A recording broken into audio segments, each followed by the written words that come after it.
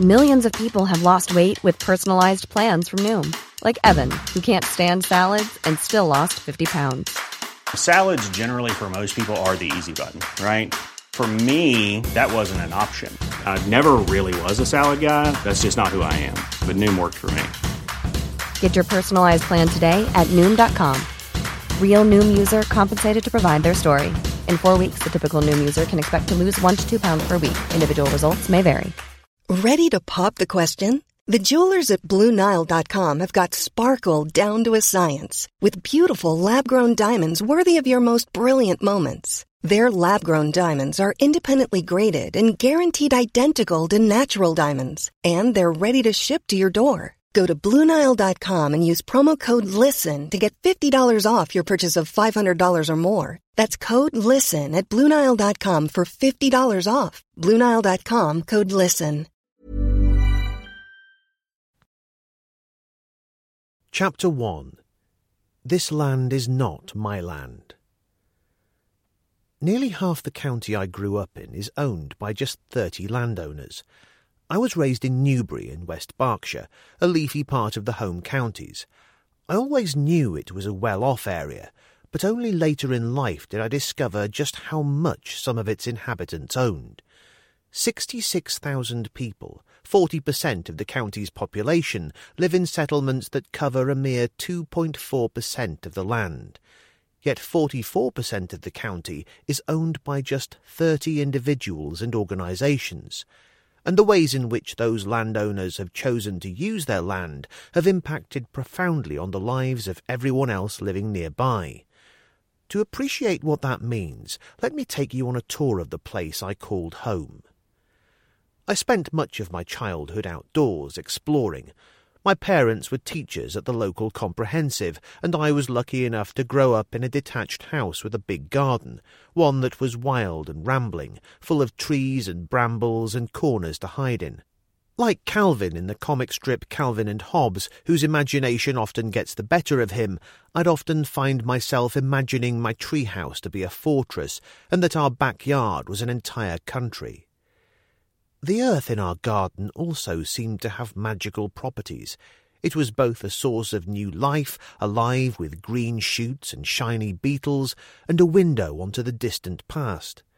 Once I found a medieval silver penny in our vegetable patch, glistening in the dark soil. Something about that childhood experience of being close to the earth, of having a patch of ground to which I feel a sense of belonging, has stayed with me all my life. I was 10 years old when they decided to drive a bypass through 9 miles of countryside to the west of Newbury. In the late 1980s, Margaret Thatcher had spoken of her admiration for the great car economy and boasted of delivering the largest road-building programme since the Romans. In pursuit of this goal, the government gouged a motorway cutting through the ancient chalk downland of Twyford Down, and bulldozed hundreds of homes in East London for the M11 link road. Now the woods and water meadows of West Berkshire were in the road lobby's sights. To shave a few minutes off motorists' journeys, it was deemed necessary to put a bypass through 4 sites of special scientific interest. The government had reckoned without a huge outpouring of opposition from local residents and activists from across the country who flocked to Newbury and staged one of the largest environmental protests ever seen in the UK. My parents took me on the 8,000-strong march organised by Friends of the Earth along the route of the proposed bypass, snaking past beautiful heathland and through a Civil War battlefield.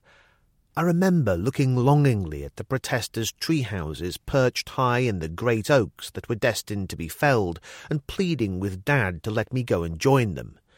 "Maybe when you're older," he'd said. Jim Hindle, one of the protesters who was old enough at the time to go and climb trees, later recounted, "The land to be lost to the road was meant to be compensated by the gift of other land elsewhere, but once it was gone, that was that. A new plantation would take years to grow, and could never make up for the loss of ancient woodland or the history that the road would obliterate. Where Hindle camped, the rest of the Snelsmore Reserve backed away over the Lambourne Downs in a primordial soup of ferns and birches and moss. It seemed like another country, stretching away further than we could rightfully imagine, half wild and ancient and vast. Perhaps the potential to halt the road lay in gaining control over the land. A previous plan to put a motorway through Otmore in Oxfordshire had been thwarted by the cunning of local Friends of the Earth members. They had bought a field along the route of the road called Alice's Meadow, a reference to Alice in Wonderland, whose author, Lewis Carroll, had been inspired by the landscape of Otmore. Dividing the field into 3,500 separate parcels, they had sold each one to a different person. This made compulsory purchase by the authorities virtually impossible, since they would have had to do deals with every single one of the landowners. Instead, an alternative route for the road was chosen, and Otmore was saved. Could opponents of the Newbury bypass count on the support of local landowners in halting the scheme? A young environmentalist, George Monbiot, initially hoped so. A huge swathe of land in the path of the bypass lay in the ownership of Sir Richard Sutton, a wealthy baronet who claims a lineage dating back to the Norman Conquest. As Monbiot later recounted, the Sutton estate, just to the west of Newbury, covers some of the most exalted water meadows in southern England. In 1983, when I was waterkeeper there, the manager told me not to cut too much of the bankside vegetation. The estate was the guardian of the countryside. As such, it had a duty to preserve its ancestral character. Hoping that this sense of noblesse oblige would make Sir Richard an ally against the bypass, Monbiot approached him to make common cause. But then the estate manager published his plans. Claiming that he was powerless to stop the road, he requested that he be allowed to supply the hardcore. He would dig out a further 100 acres of the meadows for gravel. Beside the road, he proposed building 1,600 houses, a hotel, and an 18-hole golf course. As the new bypass was likely to fill up within a few years, he suggested that a second road should also pass through the estate. Other landowners along the route of the road were similarly craven.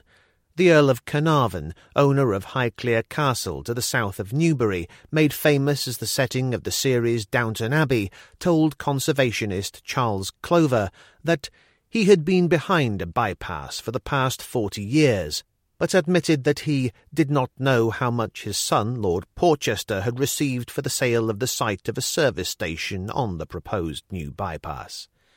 To Clover, the saga of Newbury's bypass is about more than a road. It raises questions about whether we place sufficient value on our country's human and natural history. The threat of a road, he felt, has the ability to bring out a love of land in the strangest people, just not, it seemed, in the people who actually owned the land. The defence of the trees fell instead to a ragtag army of courageous commoners, many of whom travelled from far and wide. Their tactics delayed the road for months, costing millions. Police ended up making over 1,000 arrests. "Why don't they save their dole money, go to South America and save the rainforests?" sneered one local businessman in a letter to the local paper, a copy of which I pasted into my school project on the bypass as an example of the calibre of the debate. I remember my mum shedding tears when we went to see the scene of destruction left by the bulldozers, saying it reminded her of images of deforestation in the Amazon. 10,000 trees were felled along its route. My tree climbing being strictly limited to trees in our garden, I did what I could. I saved a pine cone from a tree destined for the chop and grew it into our family Christmas tree. The unseen influence of other landowning interests may also have been at play in helping determine the route of the road. When the Highways Agency and their private contractor, Costain, came to my school to tell us what a great job they were making of the bypass, I remember putting my hand up to ask a question.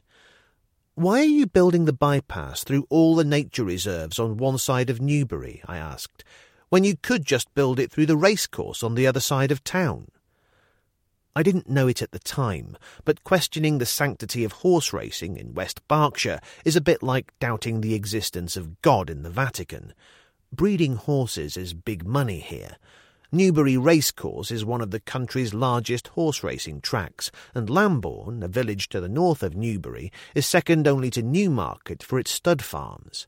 When I was growing up, classmates at school would joke about folks who lived in Lambourn being inbred. They stopped taking the piss when they got to sixth form and started partying. It was some of the Lambourn stable hands with their ready access to horse tranquilizers who could supply the ketamine. Venturing out into horsey territory for Sunday walks, it was always obvious how rich the area was. Colonnaded mansions with sweeping driveways sat among rows of stables and well-manicured paddocks.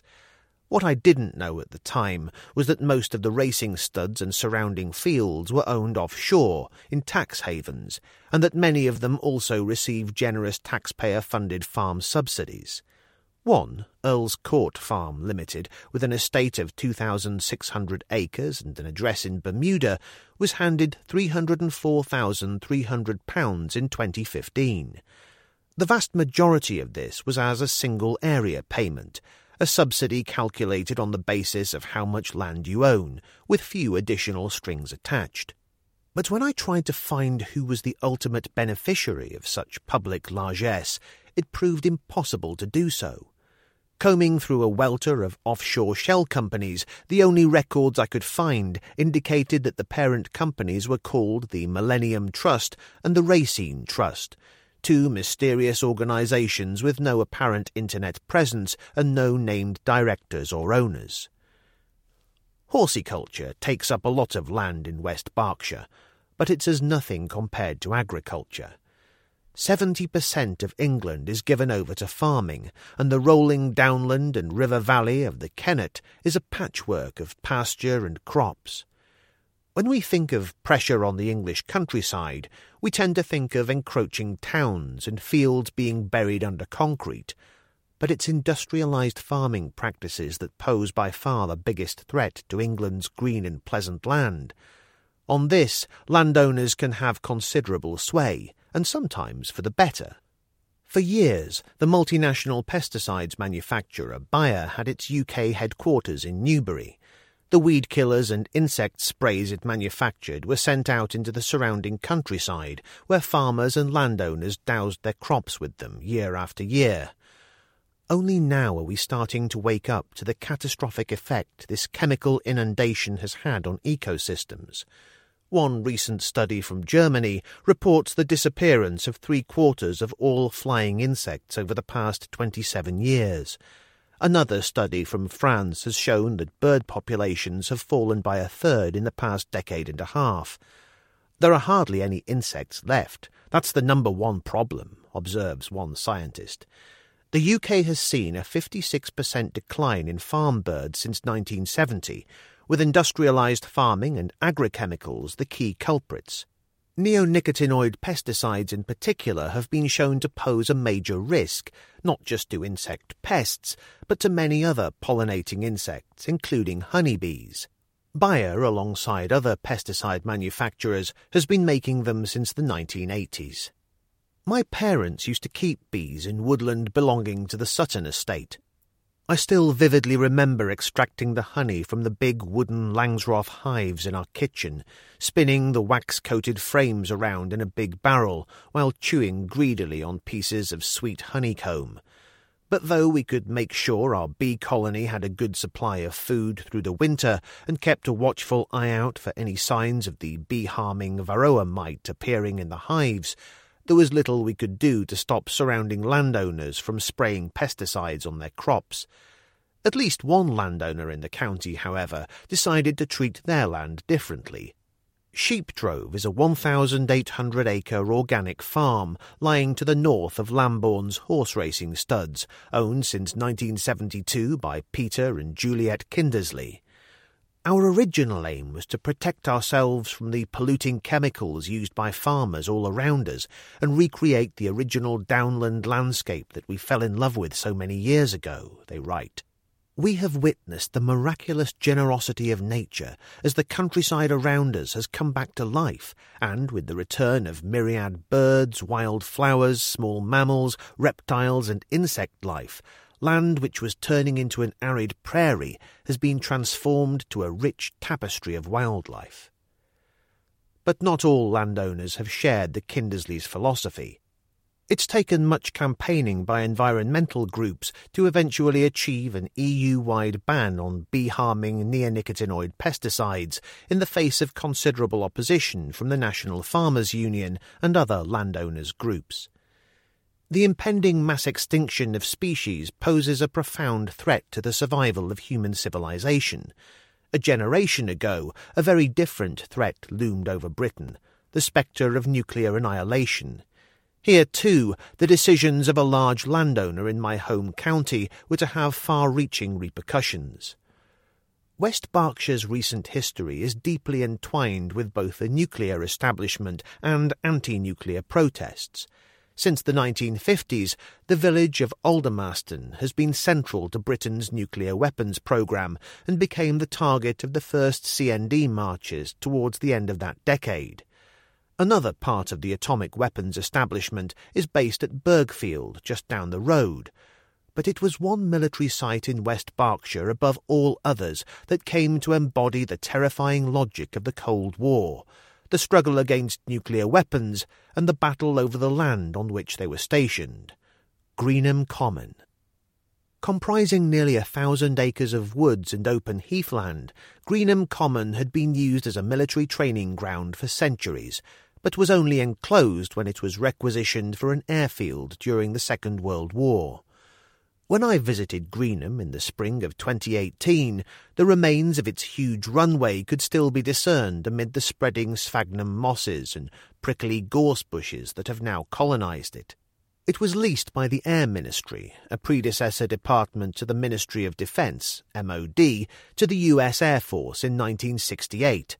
Then, in 1980, with Cold War tensions reaching a new peak, Margaret Thatcher agreed to station 96 US nuclear cruise missiles at Greenham Common, making my hometown nuclear strike target number 1. The move represented a significant escalation in tactics by the hawkish new US President Ronald Reagan, who had reversed years of détente with the Soviet Union and begun calling it the Evil Empire. Many felt that the MOD and the British state overall had sold out British interests for American ones.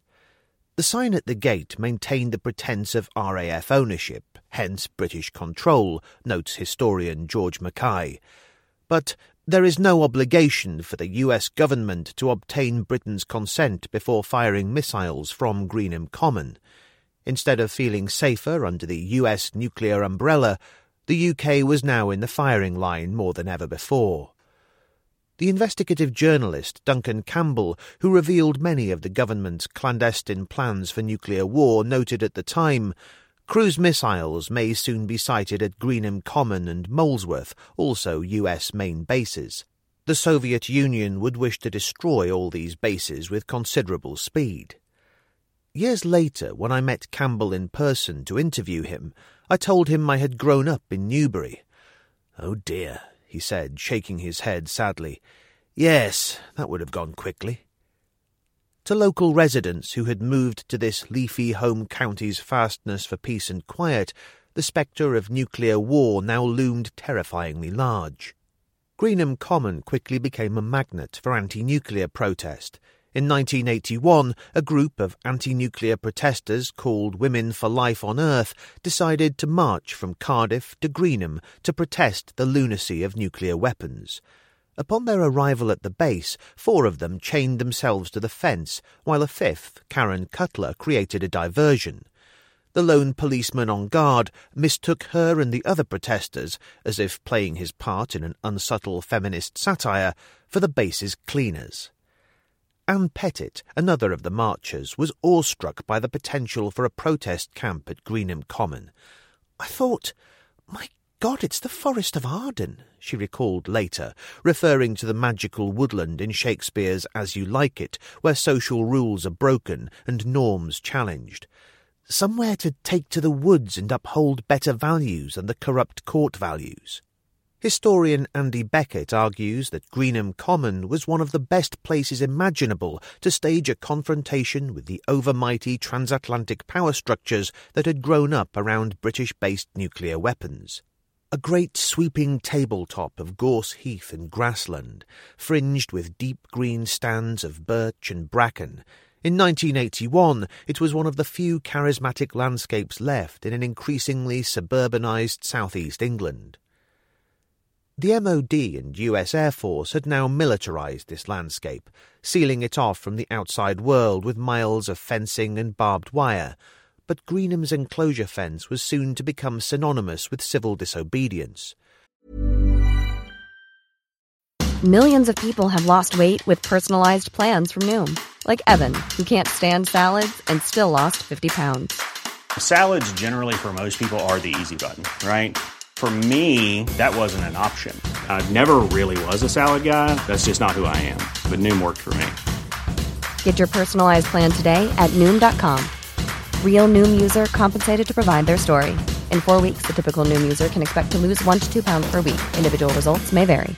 This is Paige, the co-host of Giggly Squad, and I want to tell you about a company that I've been loving, Olive & June. Olive & June gives you everything that you need for a salon-quality manicure in one box. And if you break it down, it really comes out to $2 a manicure, which is absolutely insane. It's also so easy to get salon-worthy nails at home with Olive & June. The difference between how your nails used to look when you did them yourself and now with the Mani system is a complete game changer. The best thing about Olive & June, too, is it's a quick dry. Dries in about 1 minute, lasts for 5 days, and full coverage in up to 1 to 2 coats. Visit oliveandjune.com/perfectmani20 for 20% off your first system. That's oliveandjune.com/perfectmani20 for 20% off your first system. Ready to pop the question? The jewelers at BlueNile.com have got sparkle down to a science with beautiful lab-grown diamonds worthy of your most brilliant moments. Their lab-grown diamonds are independently graded and guaranteed identical to natural diamonds, and they're ready to ship to your door. Go to BlueNile.com and use promo code LISTEN to get $50 off your purchase of $500 or more. That's code LISTEN at BlueNile.com for $50 off. BlueNile.com, code LISTEN. On the 12th of December 1982, in an action called Embrace the Base, 30,000 women, including my mum, encircled Greenham Common's perimeter. Others adopted spikier tactics, cutting through the fence with bolt croppers in order to exercise what they argued was their right to walk on common land. A court later found the protesters to be in the right. Since Greenham was indeed a common, they couldn't be stopped from walking on it. But damaging the fence in order to actually get in was still a criminal offence. Even so, the MOD opted to introduce new bylaws covering Greenham to ensure future trespassers could be sentenced harshly. The Greenham Women's Peace Camp maintained a permanent presence at the base for nearly 2 decades, becoming a rallying point for both anti-nuclear and feminist campaigners. Eventually, with the sudden end of the Cold War, the cruise missiles left Greenham, and the MOD deemed the site surplus to requirements. It was sold to the local council and a charitable trust, who decided to finally open up the common again. The perimeter fence was torn down, grazing cattle returned, and common access rights restored. Greenham Air Base's huge runways were broken up, although this symbolic triumph also had a downside. Most of the concrete was used to help build the Newbury bypass. Only the colossal earthen bunkers that had housed the cruise missiles remain standing today.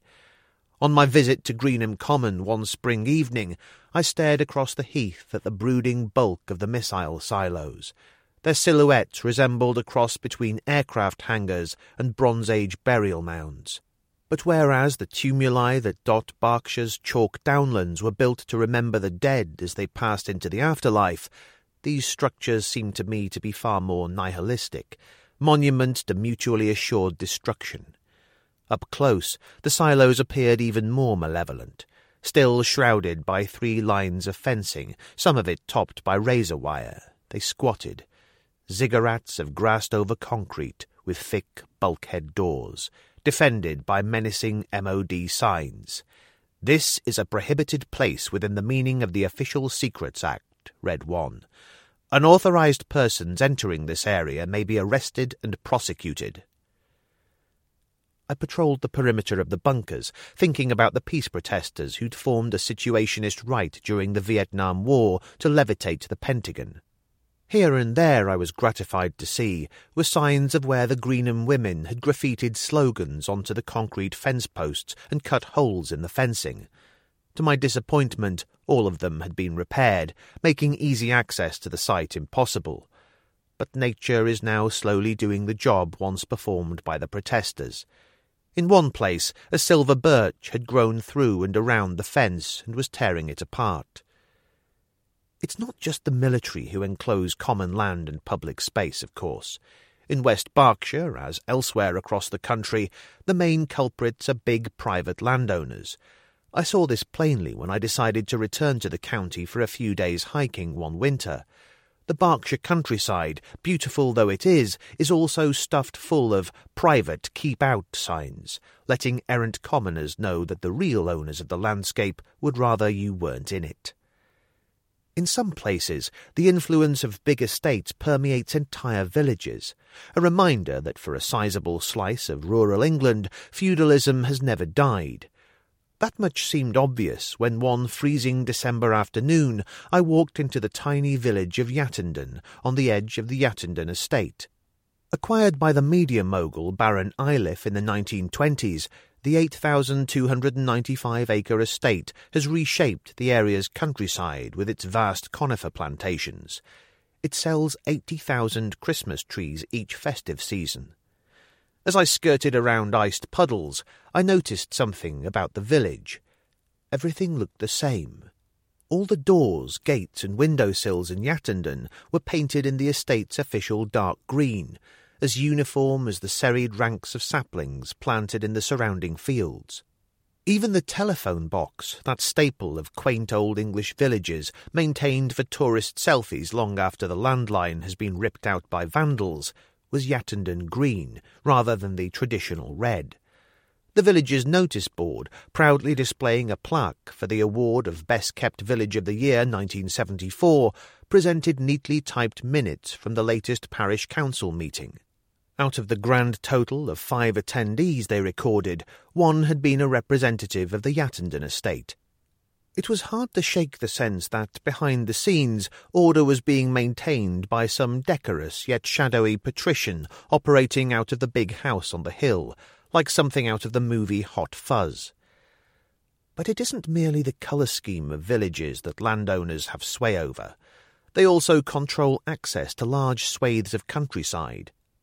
A right to roam was established by the Countryside and Rights of Way Act in the year 2000, but open access land still only makes up around 10% of England and Wales, a far cry from the situation in Scotland, where the right to roam is now established as the default, and much of that is mountain and moorland. Down south, the countryside is far less open to ramblers. Less than 1.5% of West Berkshire, for example, is covered, and many of its glorious woodlands remain inaccessible to the large population of London and the Thames Valley, notes Marion Shord, whose tireless campaigning helped bring about right to roam. These tiny scraps of accessible woods include Snelsmore Common and Penwood, both of which were cut through by the Newbury bypass, and parts of Greenham Common, which had been closed off to the public for decades because of the airbase. So even these fragments of open-access land have been shut off or defiled by some of the county's major landowners. The efforts of large landowners to keep people off their estates have, however, proved their undoing when it comes to uncovering what they own.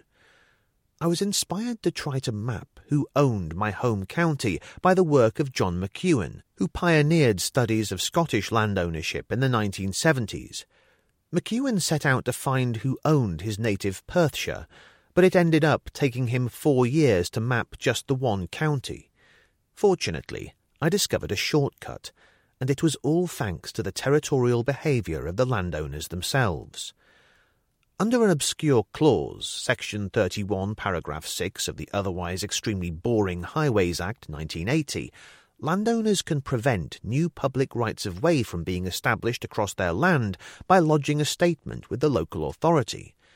The deposited statements usually last for 20 years, meaning that any public use of the land during this period will not then count towards determining new rights-of-way.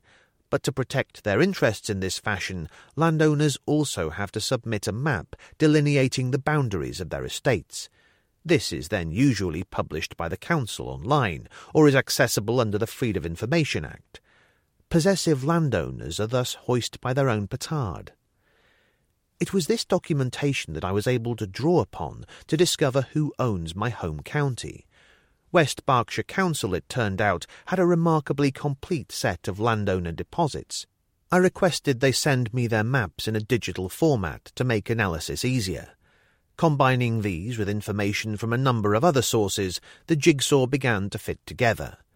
The results astonished me. It was now that I discovered that almost half the county was owned by just 30 landowners. Their identities offer a telling insight into the landowning elite of modern England.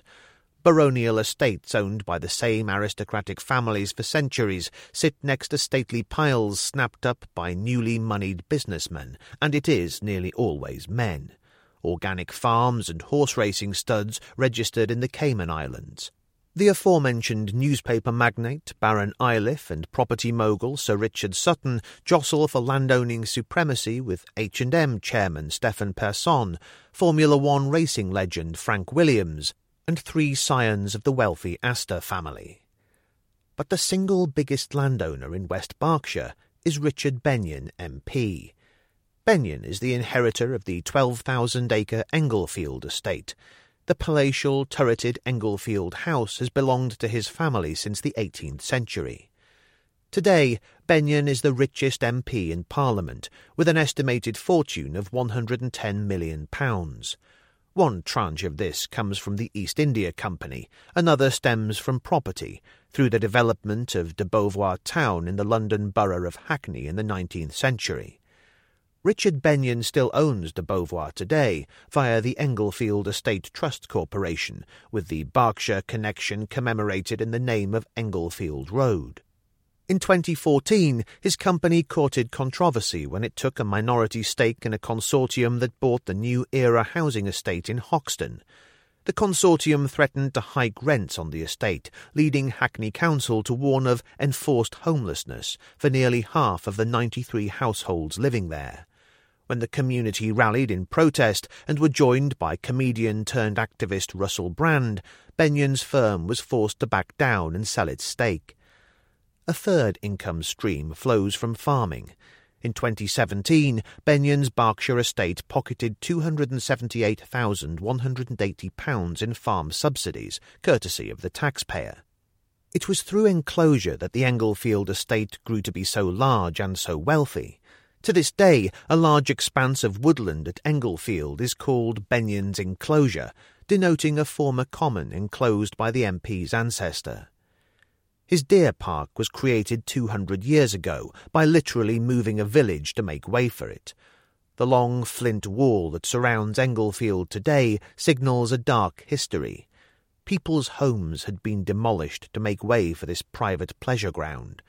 As the poet Oliver Goldsmith wrote in 1770 in protest at widespread enclosure, "Ill fares the land, to hastening ills a prey, where wealth accumulates and men decay."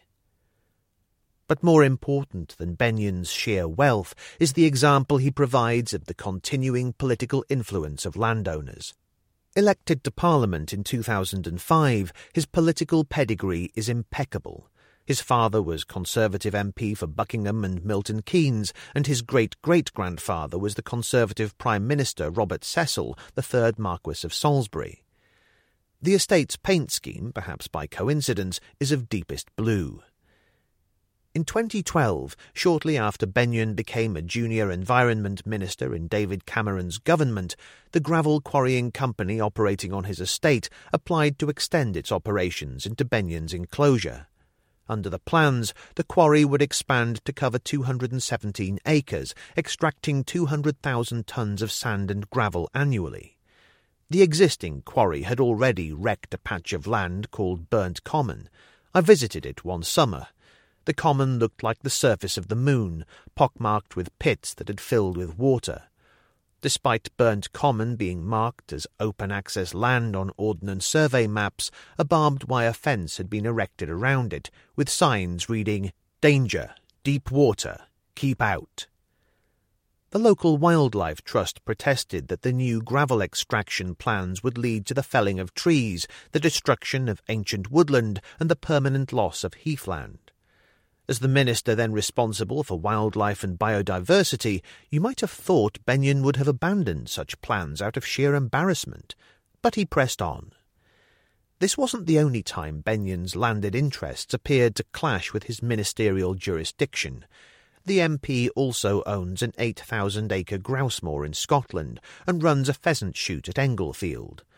Coincidentally or not, as wildlife minister, he refused to make it a criminal offence to possess the poison carbofuran, which is used by some gamekeepers to kill birds of prey when they are suspected of predating on game birds. A second incident during Bennion's ministerial tenure compounded the suspicions of his detractors. Walshaw Moor, a large grouse-shooting estate near Hebden Bridge, owned by wealthy businessman Richard Bannister, was in the process of being prosecuted by the regulator, Natural England, for damaging protected blanket bog habitat after its grouse-moor management regime had intensified. Then, suddenly and mysteriously, the case was dropped. No explanation was ever offered by Natural England or DEFRA as to why they had abandoned legal proceedings, and Bennion refused to give a straight answer when questioned. Was this another instance of the landed classes coming to a gentleman's agreement behind closed doors? Even if Bennion had recused himself from such ministerial decisions, what does it say about prospects for meritocracy and democracy in England today, when constituencies can still end up being represented by the local lords of the manor? Bennion may stand out for the sheer scale of his estates, but he isn't the only sitting MP to be drawn from the ranks of the landed gentry. Geoffrey Clifton Brown MP, for example, owns the East Beckham estate in Norfolk, for which his estate company received £102,566 in farm subsidies in 2017. Sir Henry Bellingham MP owns land in his seat near the Queen's estate at Sandringham, and the MP for South Dorset is Richard Drax, or Richard Grosvenor Plunkett Ernley Earl Drax, to give him his full quadruple-barrelled surname, owner of 7,000 acres of his constituency, bounded by the longest wall in England. Many MPs nowadays, too, are landlords with rental property portfolios, as the Parliamentary Register of Interests attests. Nor is the level of land ownership concentration in my home county an anomaly. England as a whole belongs to a tiny number of people and organisations. Just 36,000 landowners, a mere 0.06% of the population, own half of the rural land of England and Wales, according to the County Land and Business Association, who represent the land lobby in Westminster. That's an extraordinary concentration of land in the hands of so few. That concentration of ownership is visible in the landscape itself. Once you start looking for them, it becomes possible to discern patterns of land ownership, like invisible ley lines stretching out over the countryside. A hedgerow is no longer a simple tangle of hawthorn to keep out livestock, but a territorial boundary. A set of gateposts, previously remarkable only for the carved eagles perching atop them, takes on a new significance as a display of might. Get off my land. To see the world through the lens of land ownership is to survey a landscape of power. Many of England's largest landowners have acquired their land through inheritance, an inheritance that has often been built on the back of conquest and enclosure, and landowners possess great power over how their land is used, for good or ill. Ill fares the land indeed. While our last wild habitats face collapse, many landowners continue to turn their land into chemical deserts or flog it off for development, traditional concepts of stewardship seemingly crushed by the lure of pound signs. In our cities, urban space is treated by landowners as an investment opportunity, with homes transformed into assets rather than being places to live in. Urban land is too often wasted, with properties left empty and vacant sites kept as land banks as owners wait for their value to climb still higher before cashing them in. Shadowy offshore firms swallow taxpayers' money to run horse racing studs, and lords of the manor are elected to Parliament. Worst of all, the vast majority of people living in England today remain as landless as they have always been. I belong to England. I love its countryside and history. But does any of it really belong to me? Ramblers and environmental activists, when they gather together around campfires, often sing the songs of the American folk musician Woody Guthrie. They console themselves with the heartwarming lyrics of his most famous piece, a paean to nationhood, land and belonging. This land is my land, this land is your land. But it isn't true. This land does not belong to you or me.